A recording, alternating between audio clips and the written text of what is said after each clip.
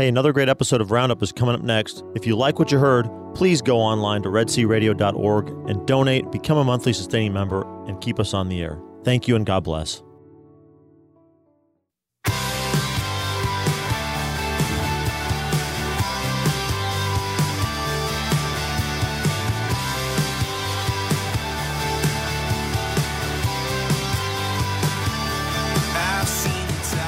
Good morning and welcome to Red Sea Roundup. I'm your host, Gene Wilhelm, and you are very welcome to be here.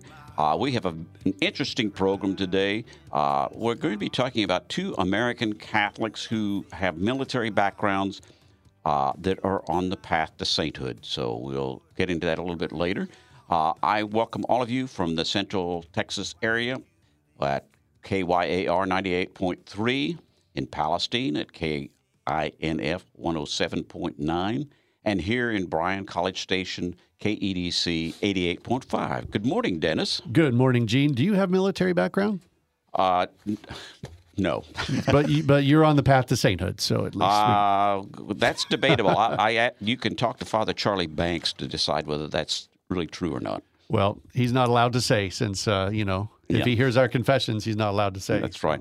Let's do the St. Joseph's Prayer. Good morning. Since this is the year of St. Joseph, in the name of the Father, and of the Son, and of the Holy Spirit, amen. Amen. O blessed Joseph, faithful guardian of my Redeemer, Jesus Christ, protector of your chaste spouse, the Virgin Mother of God, I choose you this day to be my special patron and advocate, and I firmly resolve to honor you all the days of my life.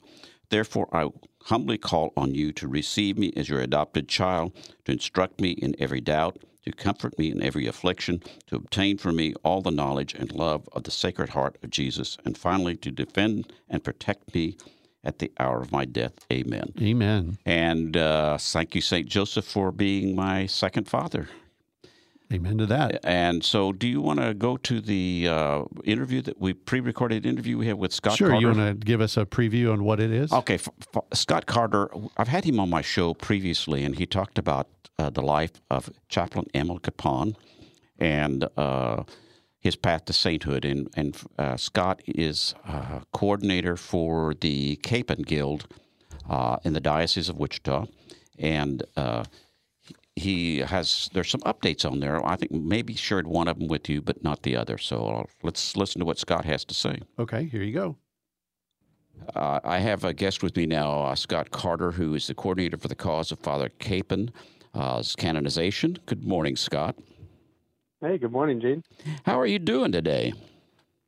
Pretty good. Yeah, keeping busy. Lots of stuff going on with our office, so it's exciting times. Well, you want to talk about some of those? Some exciting things have happened over the last several weeks or months, haven't they? Yeah, absolutely. So Father Emil Capon, or Capon, as we know him in Wichita, was a priest for the Diocese of Wichita, served in the U.S. Army as well as a chaplain, and in World War II, but primarily the Korean War. Ended up dying, was captured, served about 7 months in a prisoner of war camp, and just served the men there and gave his life really for their sake, to keep them going, to provide for them. And when he died in the death house, his body, his remains were never recovered. And so up to this point, we really didn't know where they were. Some word had gotten out that whoever buried him, actually the communist guards normally went along with the prisoners when they were burying their fellow prisoners and made them go by the river into a mass grave. Well, it turns out that whoever buried him that day, the guards didn't go with him, providentially. And so they were able to bury Father Capon's body in the town near the death house, kind of behind a little lean-to. As it turns out, it was May 23rd, 1951, but they were so far north and it was so cold that the ground was still pretty frozen, so they couldn't really get him too far down, and went as far as they could, covered the rest with rocks, and just left him there. And when the war ended, no one knew what happened to him. Well, as it turns out, after the war, there was an exchange of remains called Operation Glory after the exchange of prisoners, and during this time, there were about 800 remains that couldn't be identified of maybe the 4,000 that got returned. And of those 800, they were all buried in the National Cemetery of the Pacific in Hawaii. and up until recently really had just been left there. Well, the government actually works to identify these remains, and this March we received the great news through the Capon family that Father Emil's remains were actually among those who were buried there. He's been there for close to 70 years. Unlike a lot of the remains that they have, his skeleton is mostly intact. I think it's about 95% intact. And so the Army turns the remains over to the family, and the family has decided that they want him to come to Wichita and be buried here in the cathedral so that people can come and visit and pray for his cause and pray for his intercession.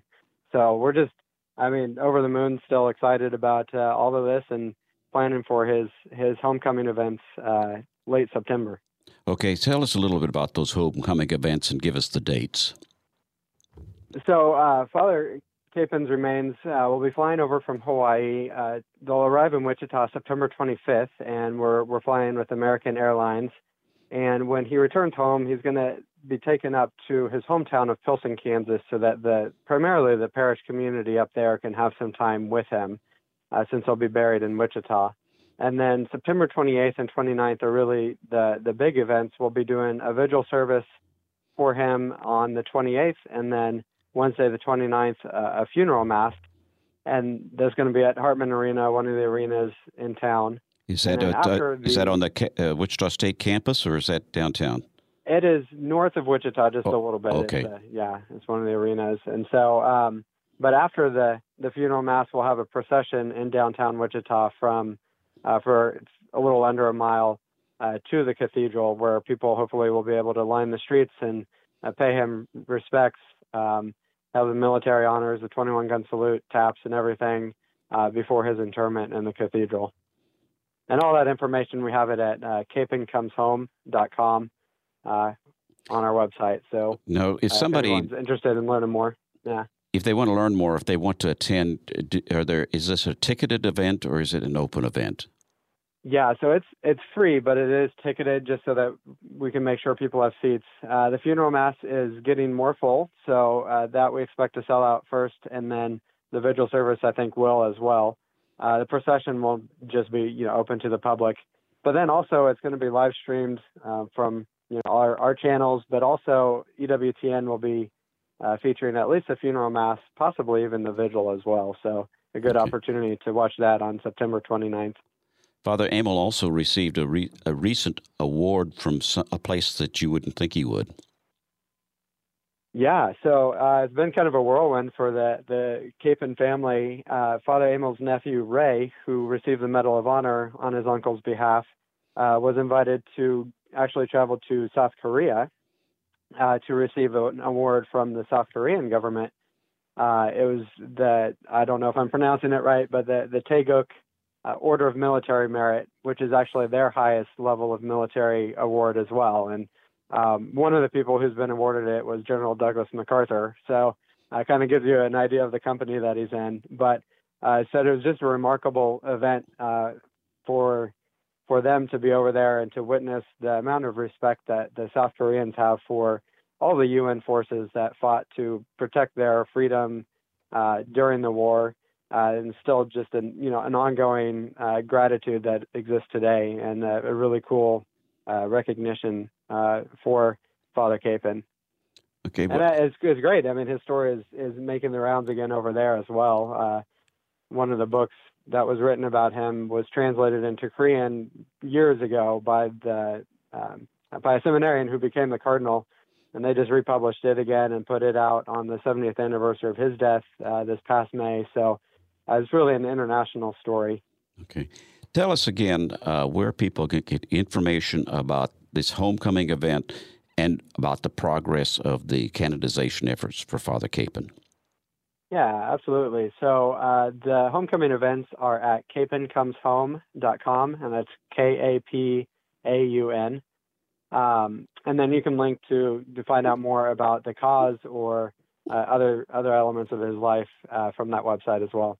Okay, and where about in general information is that the general website, or is another place where they can go to find out more information about the cause? Yeah, so it's embedded. It's a page on our main website, which is fathercapon.org. Okay. So either way works.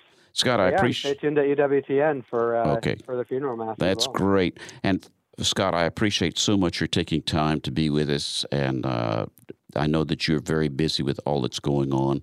And I wish you a great day. And I know that this event is going to be well attended and very great celebration for the people of the Wichita Diocese. And I hope that it doesn't mean that you have more work than you can handle. It's all great work. We appreciate it. And, once he's buried in the cathedral, there will be a great opportunity for people to come and make pilgrimage and visit him as well. Will he be buried in the main part of the church? Yes. Yeah, on one of the transepts on the side. So Okay. I'll have a tomb there. So, yeah. Thank you so much again, Scott. I know we'll be talking again as this process of his canonization progresses. Absolutely. Thank you so much. Okay. That was Scott Carter with the Diocese Very of Wichita. interesting interview. And as I may have shared with some of you before, I'm particularly interested in that because the high school I went to was named for Father Capon, and knew a lot of that was there, and there were some effects that came out of the prison camp, including a crucifix that was carved by one of the prisoners who I believe was Jewish, that was in the main entrance to the school, right by the chapel. So, Dennis, we got some stuff coming up here in the next few weeks or We do. days. We do. Let me cover a couple of things, or at least one thing. The Dwell Conference is coming up tomorrow. It's starting tomorrow here in the Bryan College Station area. If you're in Palestine or in Waco area, that's not too far to drive down for something like this. This is a great liturgical conference focused around the Eucharist. And there's going to be multiple opportunities for Mass, but the whole thing kicks off tomorrow evening at 5:30 with the votive Mass of Christ the High Priest. Then they're opening up the doors for a Matt Maher concert at 7 p.m., and then they have confessions during that time, but 7:30 to 9, they'll have a kickoff concert and a holy hour following that from 9 to 10. That's going to be a beautiful ceremony. I've seen Matt Maher once in concert. Really is a great performer and a great artist, and it's very moving. So it's not too late to get your tickets if you want to buy a ticket for that. The rest of the events are free, starting with the daily Mass in Latin, votive Mass of the Holy Eucharist at 7 a.m. on Friday morning, but then they have rosaries in English and Spanish. All these things are on the website at STABCS, and that's the St. Thomas Aquinas website here in town. They have a daily Mass at 12:15, votive Mass of the Precious Blood, another daily Mass at 5:30. So it's plenty of opportunities to come and go to Mass. They have talks by Father Luis Gallo, Catherine Whitaker. She's with our diocese, but with the East Texas Tyler Diocese, we have Dr. Stacy Trezenkos coming down, and a talk by Michael Gormley and Annie Hickman. So they have evening prayer, closing things off on Saturday with, you guessed it, Mass. But this one's the vigil of the Solemnity of the Assumption, so it counts for your Sunday obligation as well. So great opportunities at stabcs.org to find out more about Dwell, a liturgical conference and experience starting tomorrow night with Matt Maher concert. Oh, sorry, Gene. I turned myself off. Your fault. Not mine. And that is at Christ the Good Shepherd, which is on Coulter Avenue off of 29th Street in Bryan. It is. So if you go to the website, it'll give directions and address, and everything is there. So it's going to be a great experience. I think it's something that's it's labeled as a deanery celebration, but my goodness, it could be well beyond our deanery. People, we hope to come. Y'all come, as they say. Y'all come. It's going to be great. And our saint of the day today is St. Francis of Assisi. Or St. Francis, it's St. Clare of Assisi, pardon me. And interestingly enough, she was a very wealthy person and chose to follow Jesus in a different way after she heard St. Francis preach. So we'll be back after a brief respite for talking about some of the things that are going on. And we will have Father Sinclair Oob, who will be talking about Leonard LaRue and his cause for sainthood. Wow. Lots of saints coming in the making. St. John Wilhelm. I can take the scars, any burdens away. All this I can. 'Cause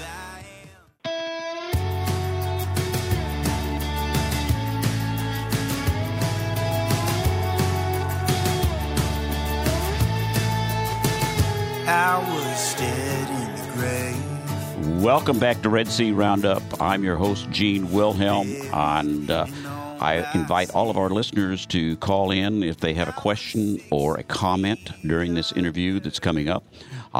Those of you who are at KEDC 88.5 FM in the Brazos Valley, or KYAR 98.3 in Central Texas, or KINF 107.9 in Palestine. My guest today is Father Sinclair Ube, and Father Sinclair has a rather interesting history himself, but we're going to be talking about Brother Morinus, or Leonard LaRue, as he was known before he entered the Benedictine order. Good morning, Father. Are you there? Yep, yeah, I'm here. Okay, I'm sorry. Good morning. How are you today? Just fine, just fine.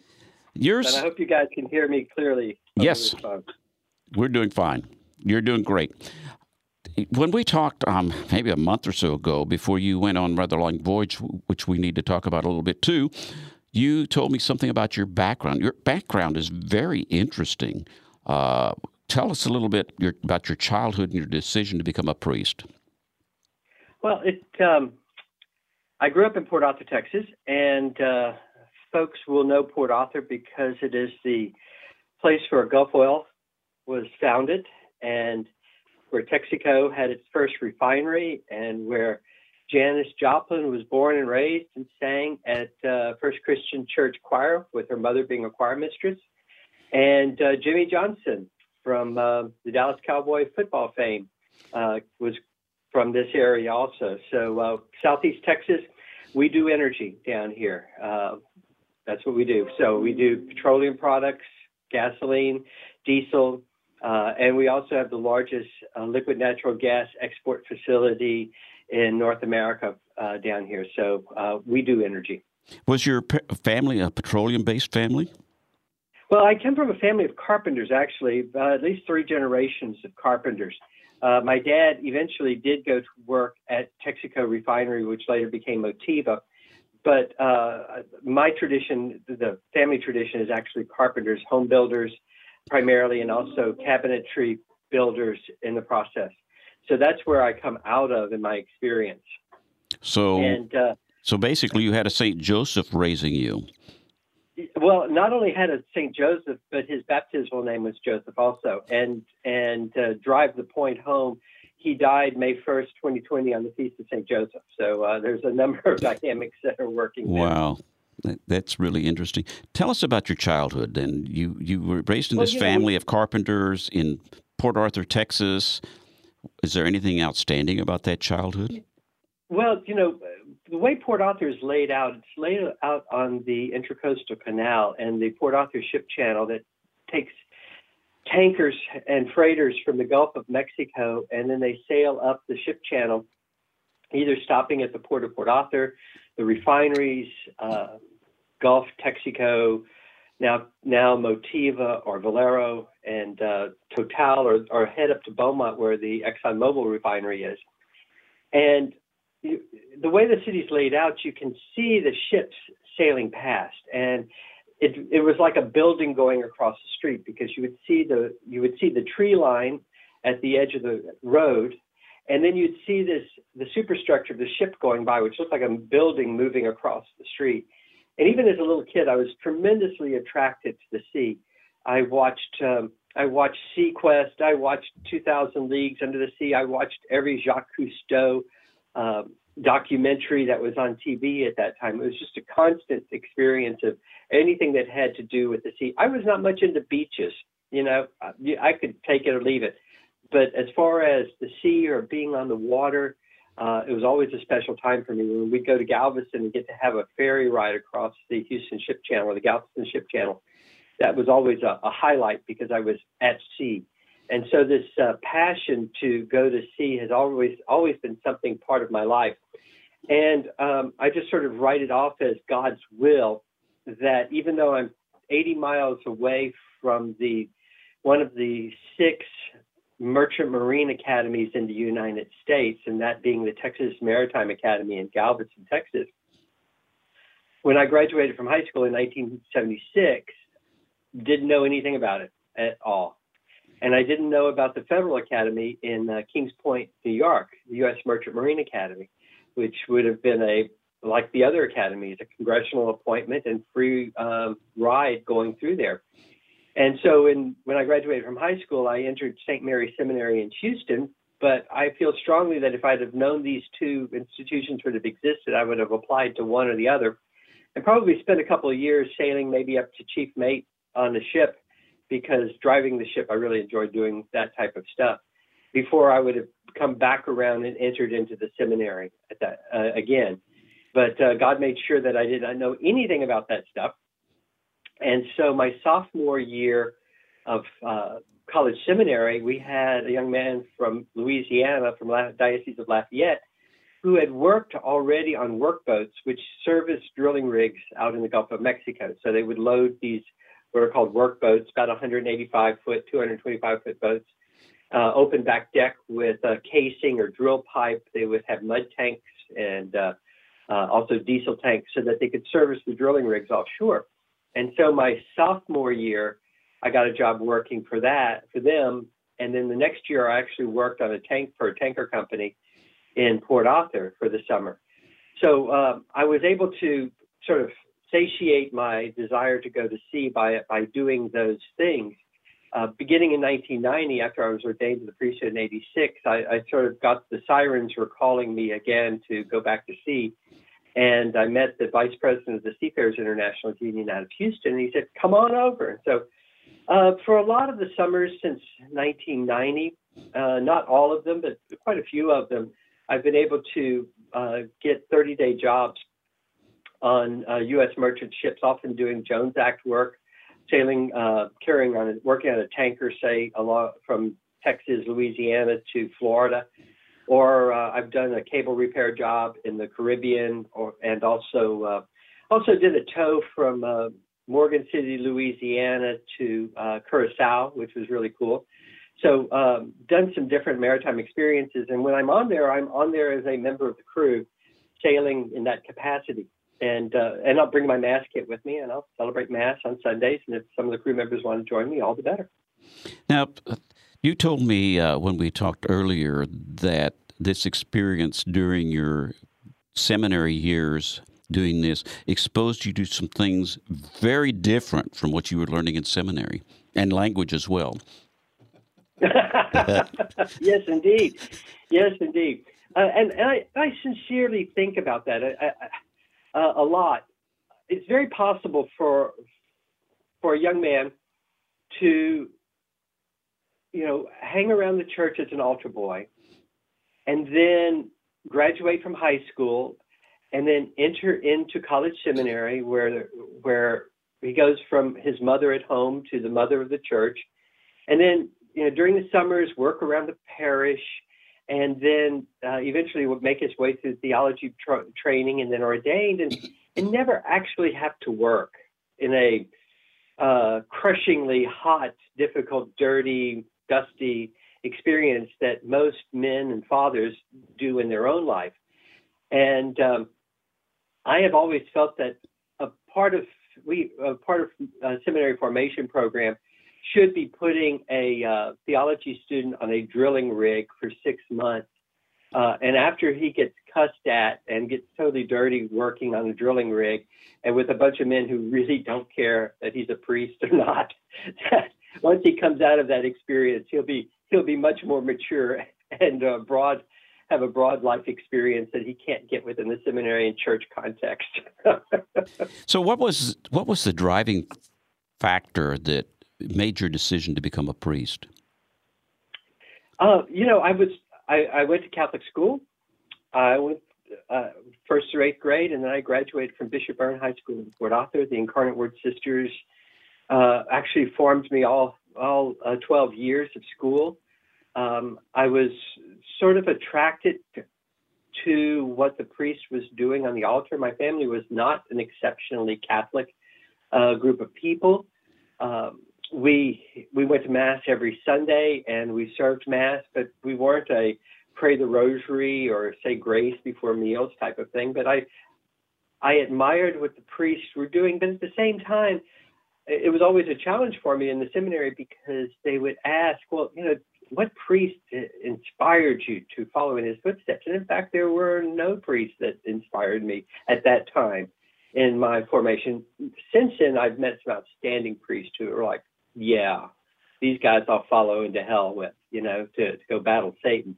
But at that time, no, there wasn't really any priest that inspired me. And in fact, to some degree, because of the, I guess, maybe lackadaisical attitude toward the priesthood, I was sort of attracted to be not like some of the priests. Not that they were scandalous or anything, but just no fire in the belly type of thing. I recognize a fire in your belly. Yeah, let's beat some drums, do some rites of passage. Let me interrupt for just a sweat lodge here. Let me interrupt for a second just to remind folks that they're listening to Red Sea Roundup with Gene Wilhelm. My guest today is Father Sinclair Oob, pardon me. And you're listening on either KEDC 88.5 FM in the Brazos Valley, KYAR 98.3 in Central Texas, or KINF 107.9 in Palestine. And I have just realized that I asked you to call and I didn't give you a phone number. Oh, you can call us at 85-LOVE-RED-C. That's 855-683-7332. Father, you wear several hats right now, correct? Correct. So let me go get the list down. I'm the pastor of St. Francis of Assisi Church in Orange, Texas, and I like to tell people here in Texas that we are the last Catholic church that you can pray at in Texas before you get to the casinos in Louisiana. And so you can pray for good luck there, right? You can pray for good luck. Now, I do demand that if you do win, you have to tithe on your way back to St. Francis, and I guess nobody ever wins because they never do that. And then I'm the director of the Permanent Diaconate Formation Program. So I oversee the formation of our next generation of permanent deacons. We have 13 in that class right now, some really, really great men who are going to do great in about 2 years when it's time to ordain them. I'm also the diocesan director for Stella Maris, which is the Catholic ministry to the people of the sea. Since 1920, the Catholic Church has officially had a apostolic work of going out to the ships and seafarers, visiting the ships, offering the sacramental life of the church to the seafarers, assisting them with their spiritual and temporal needs. Just yesterday, I left the parish here in the afternoon and ran to Port Arthur and visited the motor vessel Heranger, which was at the port of Port Arthur. Friday, Saturday, they were in Mobile, and one of the crew members was killed in an industrial accident on the vessel. And so it was really nice that Father Lido Caponading and Deacon Archer in Mobile were able to go on the ship, say a mass for the seafarer, also bless the ship. And I was able to then return back yesterday afternoon and visit with the captain and discovered there that they had been longtime friends. And so it was really weighing heavily on his heart that while he was the master of the vessel, his friend, close friend who had sailed with for many years, had passed away. So that's the church being present to that 1.5 million merchant sailors who are on the international fleet, to say nothing of the about 200,000 merchant sailors who sail in our domestic fleet on the inland towing vessels or on the ferries. If you go down to Bolivar, that ferry that runs from Bolivar to Galveston, that's U.S. Merchant Marine. And though there's not a lot of ministry to those guys because they live nearby and they can go to their own church, nonetheless, they are part of that ministry that's there. Okay, and that piece. So those are the three big things. And I'm also the Episcopal Vicar for the Eastern Vicariate of our diocese and sit on the Presbyterial Council and and other stuff. And then you've got this other thing that we're going to talk about today. Tell us about this other thing, the promoting the cause. Yeah, I was, as a merchant sailor, and also because I was involved with I've been involved with the Catholic Ministry to Seafarers since 1988. In about 2002, 2003, I read Bill Gilbert's book, Ship of Miracles, because I did not know that story. As much as I was engaged in the maritime industry, I did not know this story about Captain Leonard LaRue or the Meredith Victory or the situation in Hung Nam and the rescue that he took that happened there. So in a nutshell, well, take a step back. It's really interesting that here in Port Arthur that we have had two people who have had causes for sainthood who actually walked our streets. Sacred Heart Church here in Port Arthur was founded by Catherine Drexel, and her sisters staffed the school there. And so she would come to Port Arthur and also Beaumont and visit her schools. And so she came to Sacred Heart, and she came to Port Arthur, and she was a Philadelphia girl born and raised there, and she's now become St. Catherine Drexel. And then also Captain Leonard LaRue went through the Pennsylvania Nautical School and graduated with his third mate's license in 1934. And in 1934, his first ship that he was on was the Francis E. Powell. And for 6 months, he sailed that ship basically from the East Coast to Port Arthur because it was owned by Atlantic Refining Company, and their refinery was in Port Arthur. And so he would basically take refined products from Port Arthur and bring them up to Philadelphia or to Rhode Island, and then come back to Port Arthur. And I've logged that at least during that period of time from July through December of 1934 that ship made at least 3 calls here before he got off of it. So there's a connection between Captain LaRue and actually my hometown, because he probably, when he was off, walked the streets of downtown Port Arthur during that time, which was quite a sailor's town. Now, you were sort of backed into this role of being a promoter of the cause of his sainthood, weren't you? I mean, was it something? Yeah, there was. I read the book and I thought it was really interesting, and it was like we could really use a modern day merchant sailor who could be a model for us of what it means to be a Catholic mariner, living in the challenges of the sea, while at the same time living out a life of faith. And so he sailed from, I think, 1934 to 1954, those 20 years. And after that time, he joined the Benedictine monastery in Newton, New Jersey, St. Paul's Abbey, where he lived there until 2001. And in fact, in October will be the 20th anniversary of his passing. So here was somebody who was an excellent mariner, participated in PQ-13, sailing from Iceland to Murmansk, and the dangers that were there. Of the 19 ships that sailed in that convoy, 6 of them were lost to the Luftwaffe and German U-boats. Then he participates with MacArthur in the Incheon landing and nearly capsizes because they're overwhelmed by a typhoon that happens the day before they make the Incheon landing. And then he participates in rescuing 14,000 North Koreans from Hung Nam, and basically he was the last ship carrying refugees out. And if you weren't on that ship, you were never heard from again. That's a point that Bill Gilbert makes in his book. Okay, now let's talk about those books. Ship of Miracles by Bill Gilbert is available on Amazon. And The Mariner and the Monk by Philip Lacavera is available at Amazon. Say it again? Lacavera is available at Amazon and Target. It took me 6 months to learn that.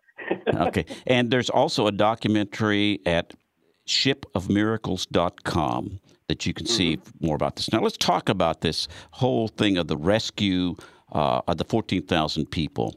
Can you give us a little details on what that is, how that happened? And I'll certainly point you to Phil Lacavera's new book because he really gives a good background on the beginning of the Korean War and the build up to what takes place. But so here you have Captain LaRue, beginning of 1950. The North Koreans invade South Korea. They push through Seoul. They go down around Pusan.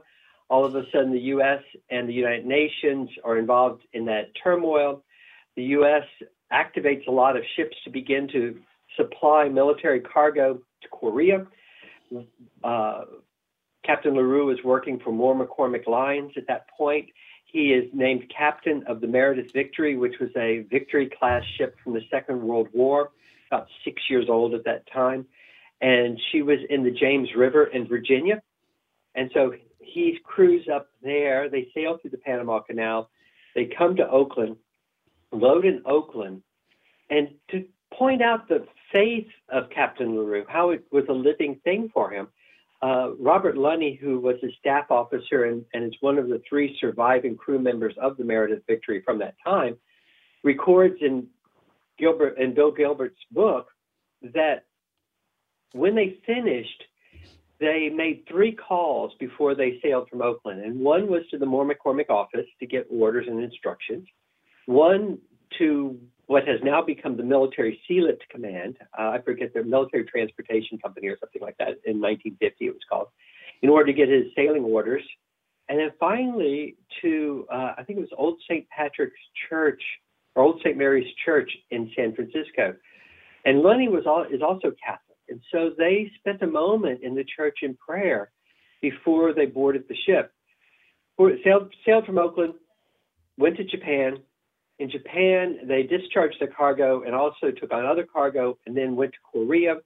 And they began to shuttle cargo back and forth from Japan to Korea. Then they became part of the 27-ship convoy that made up the Incheon landing of General MacArthur. So if you can imagine, the North Koreans came down the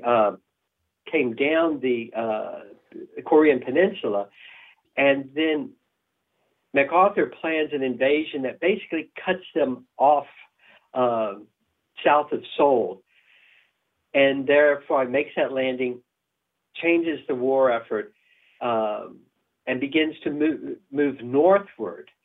The U.S. Army becomes very close to the Chinese border, if I remember correctly. 100,000 Chinese pour into the war. The U.S. and Allied forces are forced to retreat through what's been known as the Battle of the Incheon Reservoir in the hills during November and December of 1950 in a horrendously, bitterly cold time. And eventually 120,000 U.S. and Allied troops retreat to Hungnam, which is north of the present 38th parallel demilitarized zone in Korea. And there's a big evacuation that takes place.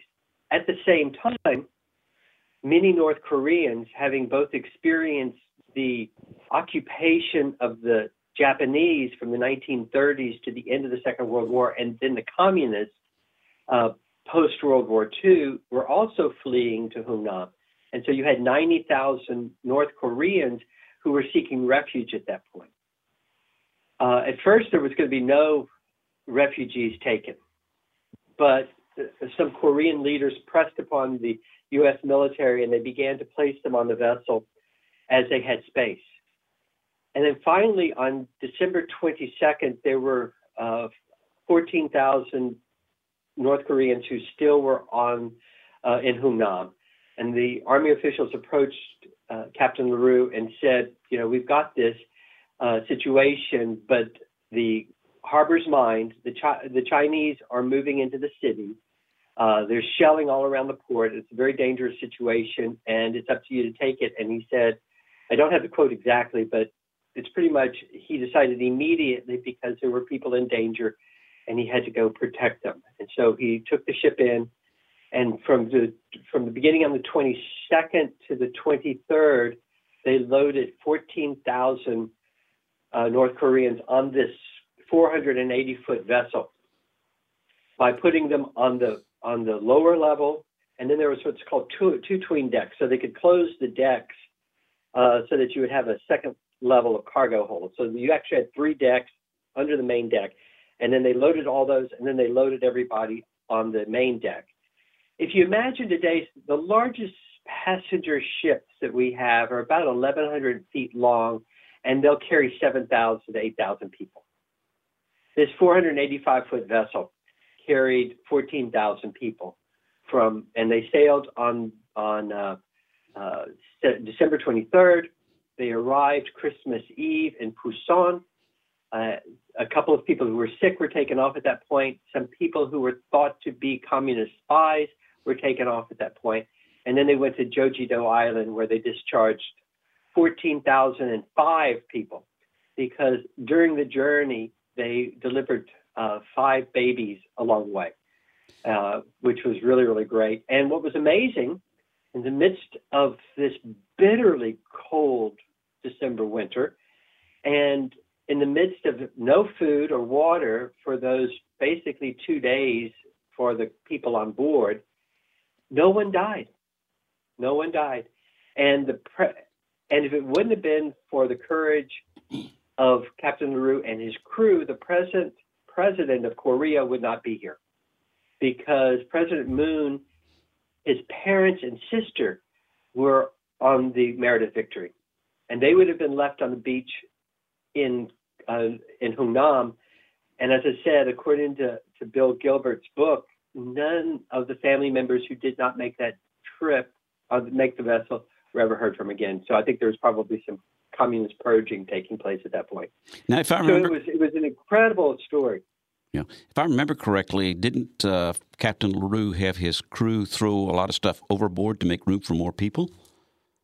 They discharged. They had cargo.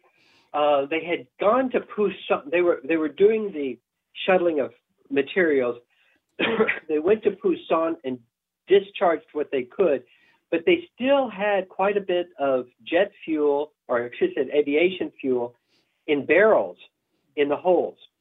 And there are some historical narratives out there that describe that situation as having cargo and then discharging, but I don't think they discharged very much in Hungnam. They had already known that they were going to be doing relief and evacuation when they were dispatched to go north from Pusan.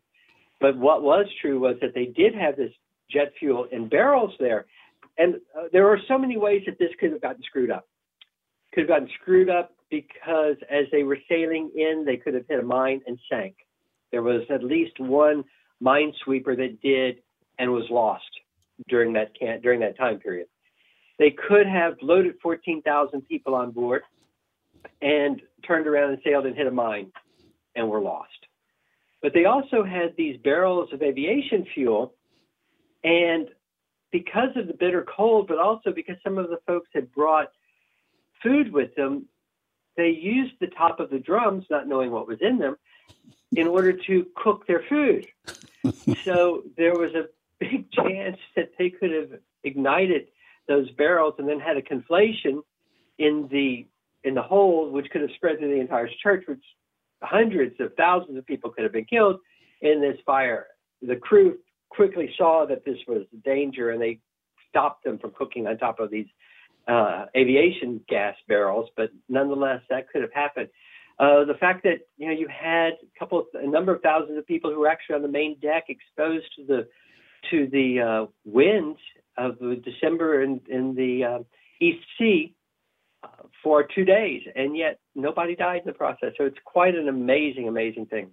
Now, Leonard LaRue's earlier life, tell us a little bit about that, because it describes the type of person that he became before he was in this event.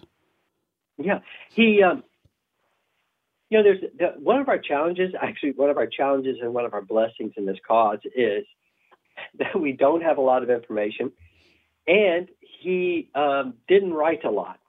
I have a friend who's heading up the cause for Dorothy Day, and she has like 20,000 pages of books, articles, and letters that all have to be transcribed, and they have to be studied for orthodoxy. So we don't have that problem. But on the other hand, we don't have a lot of information about his early life. Now, I think the person who's done the best job of trying to cobbled together that is Phil Lacavera in his book Mariner and the Monk. But, you know, he was born and raised in Philadelphia. His father was French Canadian. His mother, I think, was from Philadelphia. He grew up in a Catholic church there. When he graduated from high school, he decided to go to the Pennsylvania Nautical School and participated fully in that. But there, you know, other than a couple of pictures in yearbooks and a couple of other photographs and some articles or letters from people who were on cruises with him, there's just not a lot of information that is there. But what we see is that going to Mass was important to him. His devotion to the Blessed Virgin Mary was important to him. And though he could not be part of the sacramental life of the church, very often he made himself available when he could.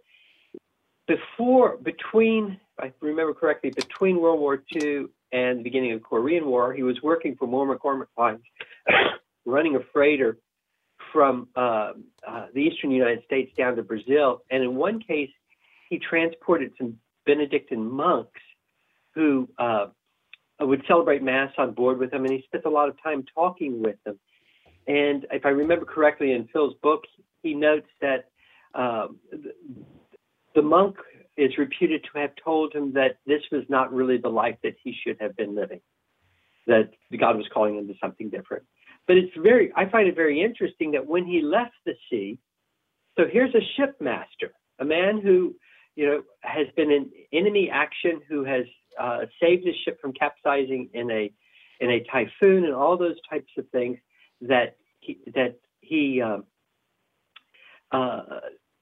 when he left and joined the monastery, there was no intention of him being a priest. He was basically the servant. He went from being, in maritime term, he went from being the captain of the ship to the ordinary seaman at the monastery. So he worked at the gift shop. He welcomed the guest. He rang the bell to get the monks up in the morning. He answered the phone. He did the most humble and menial tasks that were there in the monastery. And that's what his life was from 1954 till 2001. Now, so he became a Benedictine monk, which it also means that he was somewhat cloistered as well, doesn't it? Yeah, I don't except for going to, I think it was in New York, was it? Or maybe it was Washington, D.C., in order to receive a special award when the Meredith Victory received the Meritorious Ship Award for its action in Hunnam, and going to the doctor, he seldom ever left the monastery. That's quite a change for a man that sailed around the world. Mm-hmm. Yep. And quite a change for a man who was in charge of not only his own life, but a lot of other lives. Yep. So we're trying, and what I really appreciate about being able to do this show today is to let people know about the story. You know, we didn't talk about Bill McHatton or Robert McHatton's documentary, Ships of Miracle. But anybody can go and just Google up Ships of Miracle, and they can watch this great 1-hour documentary that he did. And what Bill Gilbert doesn't have, McHatton does. He interviews a lot of the living people, Koreans, who had been on the ship, so that they could share their story of what it was and their thoughts. And a side story there is one of the refugees was a young girl who was 15 years old. She gets to Jeju-do Island. She eventually grows up. She goes to college in Germany. In Germany, she encounters the Catholic Church. She becomes Catholic. She enters a religious community, takes the name of Sister Bernadetta, goes back to Korea and lives as a religious sister. And she is the first one, I think, who has said, and this was way before I got involved in this, that Captain LaRue should become a saint because of his courageous action in saving all those people. And when you sort of do the math on this, of those 90,000 North Koreans who were rescued, they figure that there's over 1 million descendants that have come from those folks. And you think about it, if that actions of the Allied forces and the U.S. Merchant Marine and the other mariners who were there, and taking these people off the beach, none of those people would have life today. Now, So, go ahead. I was just going to say, I want to get over to the cause. I really want to thank Bishop Saratelli. But how did your diocese get involved in the cause? He was from Philadelphia. The monastery that he was in is not anywhere near Beaumont, Port Arthur. Mm-hmm. So I figured it was going to take me 2 years to, in communication with Bishop Saratelli of the Diocese of Patterson, that I'm not crazy, I'm not a goofball priest in Texas, and that he could trust me in initiating this cause. This causes, except in exceptional situations, have to be begun in the diocese from where the person is buried, where the person died. I should say where the person died, initiates the cause. And so I had no connection to the Diocese of Patterson, New Jersey. But there was some connection that was going on there through Robert Lunny, because he had worked with, he had visited with with Brother Marinus frequently. And so there was some connection there. So I met with Lunny, and then I eventually floated some letters to Bishop Saratelli. We finally organized a meeting, I think in 2018, where we sat down together with the bishop, and we laid this plan out. And much to my amazement, Bishop Saratelli said, "Well, what do I need to do?" Instead of like begging him and hounding him for a couple of years. So it really kicked the thing off very, very quickly. He issued the decree initiating cause. At that point, Brother Marinus received the title of Servant of God. He constituted a tribunal to begin to do the historical and the theological investigation of this. We've been able to interview those 3 crew members and a few other older people who, by the time we get around to the process of interviewing witnesses, may pass away, because there's a process to this. So it's been moving forward. And then we had that great event in June at the Bishops' Conference, when the bishops endorsed as a conference both our cause and also the cause for Father LaFleur from Lafayette, Louisiana. It's really sort of interesting, side note. There's actually 2 causes that are caught up in the Chosin Reservoir Hungnam event. And one is ours, but there's also the story of Father Capon, who was a military chaplain and stayed behind after the Chinese invaded with those who were wounded, and was caught up and taken into the Chinese prisoner of war camp, and eventually died of diseases there. But his story is just an incredibly powerful thing of faith, because after all the brutality of being in the prisoner of war camp, as they are carrying him to the death house, he turned and asked the forgiveness of his Korean guards, that if he had offended them or hurt them while he was in prison there, that he asked for their forgiveness. Now, man, that's a type of mercy that goes beyond any of my capacity right now. But then he was doing that while at the same time you had Captain LaRue and Hungnam rescuing all these people.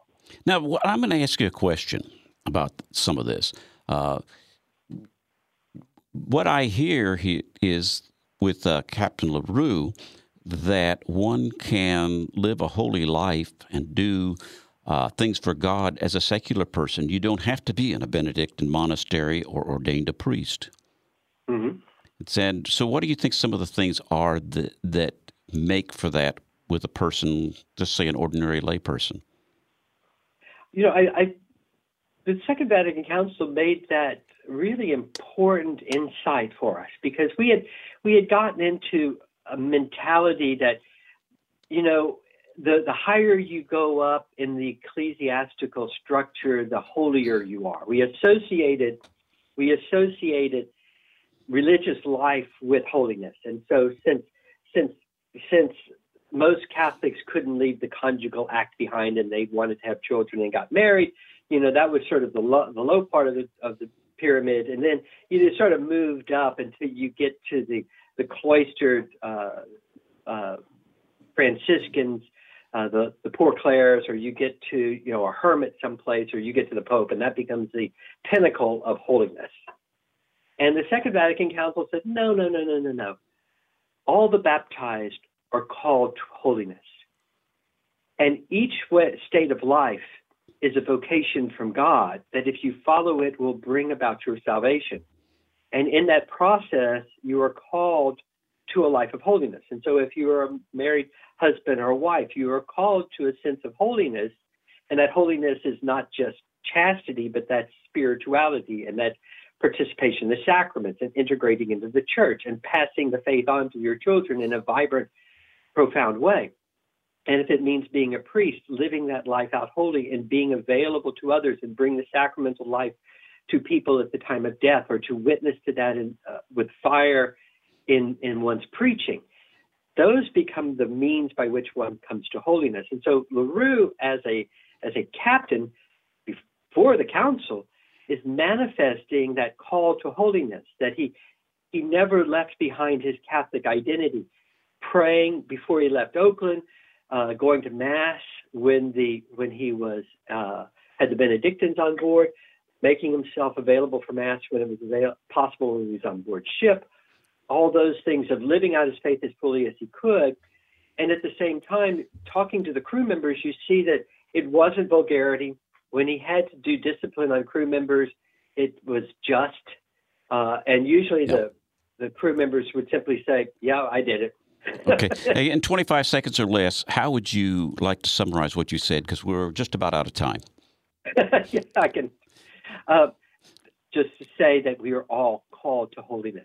And no matter what work you're doing and what degree that you have access to the physical parish churches, we can live out our Catholic faith as fully, and I think as we possibly can. And I think LaRue manifests that whether he is in a convoy to Murmansk or whether he's in the middle of a typhoon, he can be a man of God and live out that life. God bless, Father.